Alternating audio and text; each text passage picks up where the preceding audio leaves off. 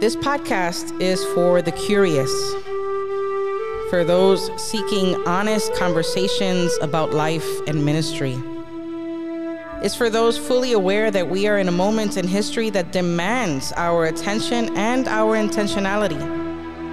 The world is about to turn, and this podcast is for those who seek to be co-conspirators with the Holy Spirit. Those who wish to effect a turn toward the one who offers life and life abundant in our weary world.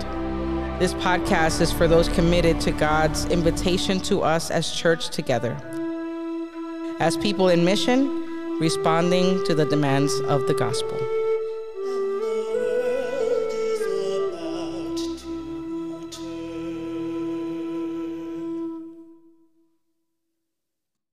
Welcome to our podcast, The World is About to Turn. I am Pastor Bishop Ortiz, and I have the privilege of serving as Bishop of the Metropolitan Washington, D.C. Synod. We've used this time of Advent to consider the gifts of Advent. And so we had 4 weeks of conversation around the gift of patience, the gift of speech and silence, the gift of hope, and the gift of family. Last week, we engaged the gift of time. And this week, I'd like us to consider and engage the gift of light. This is Epiphany. We are very excited. I say we as in the people of Puerto Rico. We are Caribbean people who always celebrate Three Kings. And it's an especially beautiful time of year to get together as family around food and fellowship, around music and really great stories. And so I'll be missing Epiphany in Puerto Rico this year, but I did want to share just a bit with you of what we experienced and what is it about the story that makes it such an interesting one for us to consider. Not once every blue moon, but once a year, for us to remember this gift of Epiphany, the gift of light, the light of the world that has come among us and that is the one who guides and leads us in our spiritual journey here in the world, in our discipleship, and as leaders in the church. So as you know, we have these three magi. They come from the east. The narrative tells us, or the history would invite us to consider that they are from Arabia, from Persia, and India. We have Balthazar, Melchior, and Casper, each bringing different gifts from where they come, the riches, the beauty, the things that they are most proud of. They're bringing to the newborn king. And once they meet this newborn king, they know we cannot tell Herod where he is. We will protect him.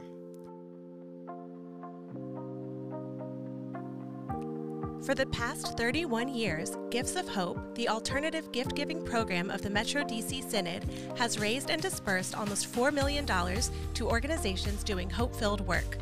Through Gifts of Hope, donors honor loved ones with more meaningful giving that goes beyond the traditional wrapped box. A gift of hope is the perfect gift for someone who doesn't need another thing and for those who are trying to escape commercialism. While Gifts of Hope started as a Christmas gift program and printed Christmas cards are still available at DC area churches, we now have a variety of digital cards for year-round celebrations available online. Learn more about the mission, beneficiary organizations, and how to give at giftsofhopedc.org and on social media at the handle Gifts of Hope DC. What I love about this text is that we have three people from countries that are not from the West. They are not people who look like us. They are not, even myself from the Caribbean. They are not people that come from North America or South America. They are people from the East who come with particular riches and gifts.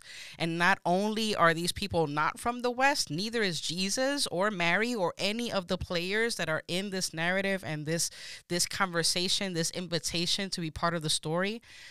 And it is them who bring the best of the best, who are able to come and bow and reverence the newborn king, recognizing his power, his significance, the meaning of his existence.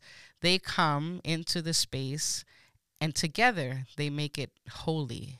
They make it beautiful. They make it awe-inspiring. And so for us in the Caribbean, we celebrate this day of people from the East bringing gifts, bringing the best of who they are to one another, right? And so back home in Puerto Rico, this is the season from Christmas through January 6th. We are having parties. We are sharing gifts. We are eating. We are feasting. We are laughing and dancing. And we are celebrating the newborn King with one another in ways that are meaningful, in ways that are elaborate and exaggerated and beautiful, and in ways that make our spirits smile. And so while we're here in North America, when we're here in the States, one of the gifts that I was able to share and be a part of while I was a pastor serving here in our synod was the celebration of Epiphany. And the invitation was for everyone to bring what would normally be at their Christmas table. Some dish, some flavor, something different that would normally be at their table. And we had this huge feast and celebration and highlighted all of the cultures that were present in the congregation. Cultures from Asia, from Latin America, from Africa. We had everyone share their language, share their flavor, share their stories. And together we had just an incredible, incredible time of just being who we were and being united in our diversity. This is one of the gifts that I really appreciate about Epiphany, and Epiphany Day in particular. This invitation for us to come together, not in spite of our difference, but because of our difference. And what are the gifts that we can bring from where we come, from who we are, not checking any part of ourselves at the door, not trying to be palatable to anyone, but to say, this is who I am. This is my language. These are my flavors. And this is what I want to share with you. This is the gift that I want to share with you. While I was in Poland in September, I was there for the Lutheran World Federation Assembly.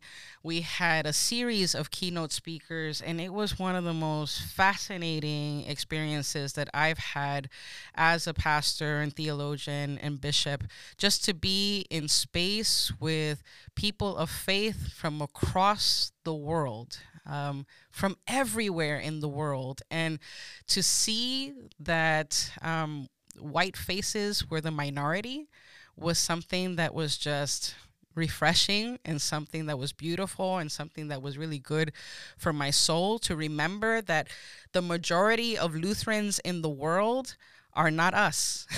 It's not us here in North America. The majority of Lutherans in the world are African and Asian, and it's just a beautiful, beautiful experience to be in a space that expresses the truth of who we are as a diverse body of Christ in one space for with the same purpose, following and hoping to live into the same gospel of Jesus Christ. And while we were there, I had the privilege of listening to Monsignor Dr. Tomas Halik. And I have to say, and I'll be very frank and honest, some people hear an accent in my voice and others don't. But when you come into these spaces, I heard accents that I struggled with, and I was like, wow, this is interesting for me as a person of color to acknowledge and recognize that there's some accents that I struggle with, and it's almost better. It was even richer for me to have to lean in to listen and not take for granted the words that were being shared with me.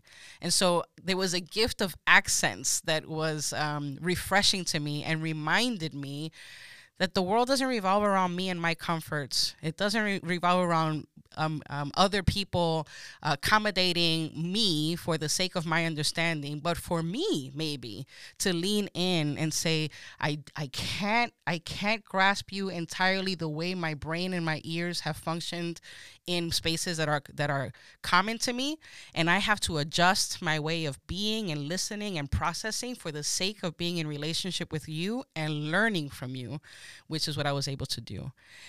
And this is what he was sharing with us. Dr.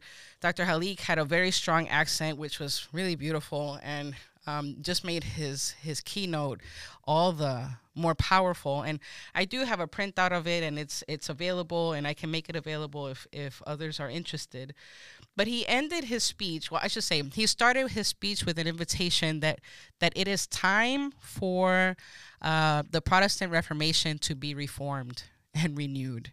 And that while we talk about the church being renewed and reforming, that it's an active process, he was inviting us to even consider that how we approach the reforming and the active process, even that needs to be approached in a new and intentional way for the sake of life itself. And he was speaking to the war in Russia and Ukraine. He was speaking to the realities in Africa and Asia. And he was speaking to the issues that were just about to begin in the Middle East. And one of the things that he closed with, which is what I'd like for us to ponder, was a quote that he shared from a Jewish Hasidic story. And this is what it says. Rabbi Pinchas asked his pupils a seemingly simple story about when night ends and day begins. It's when it's light enough to tell a dog from a sheep, one suggested. It's when we tell a mulberry tree from a fig tree, argued another. It is at that moment, replied Rabbi Pinchas, when we recognize in the face of any human being our sibling.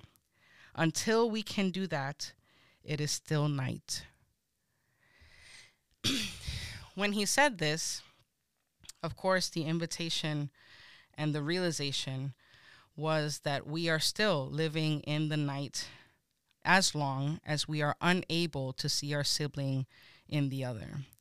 As long as we are unable to recognize the gifts and riches that come not in spite of our difference, but because of our differences. Until we're able to lean in with curiosity and not reject something because it's uncomfortable, a language, an accent, a thought, a worldview, until we're unable to see in the face of any human being our sibling. Until we can do that, it is still night. I'd like us to consider the gift of light that comes from this particular festival of Epiphany. That it's in the light that we get to see one another as sibling.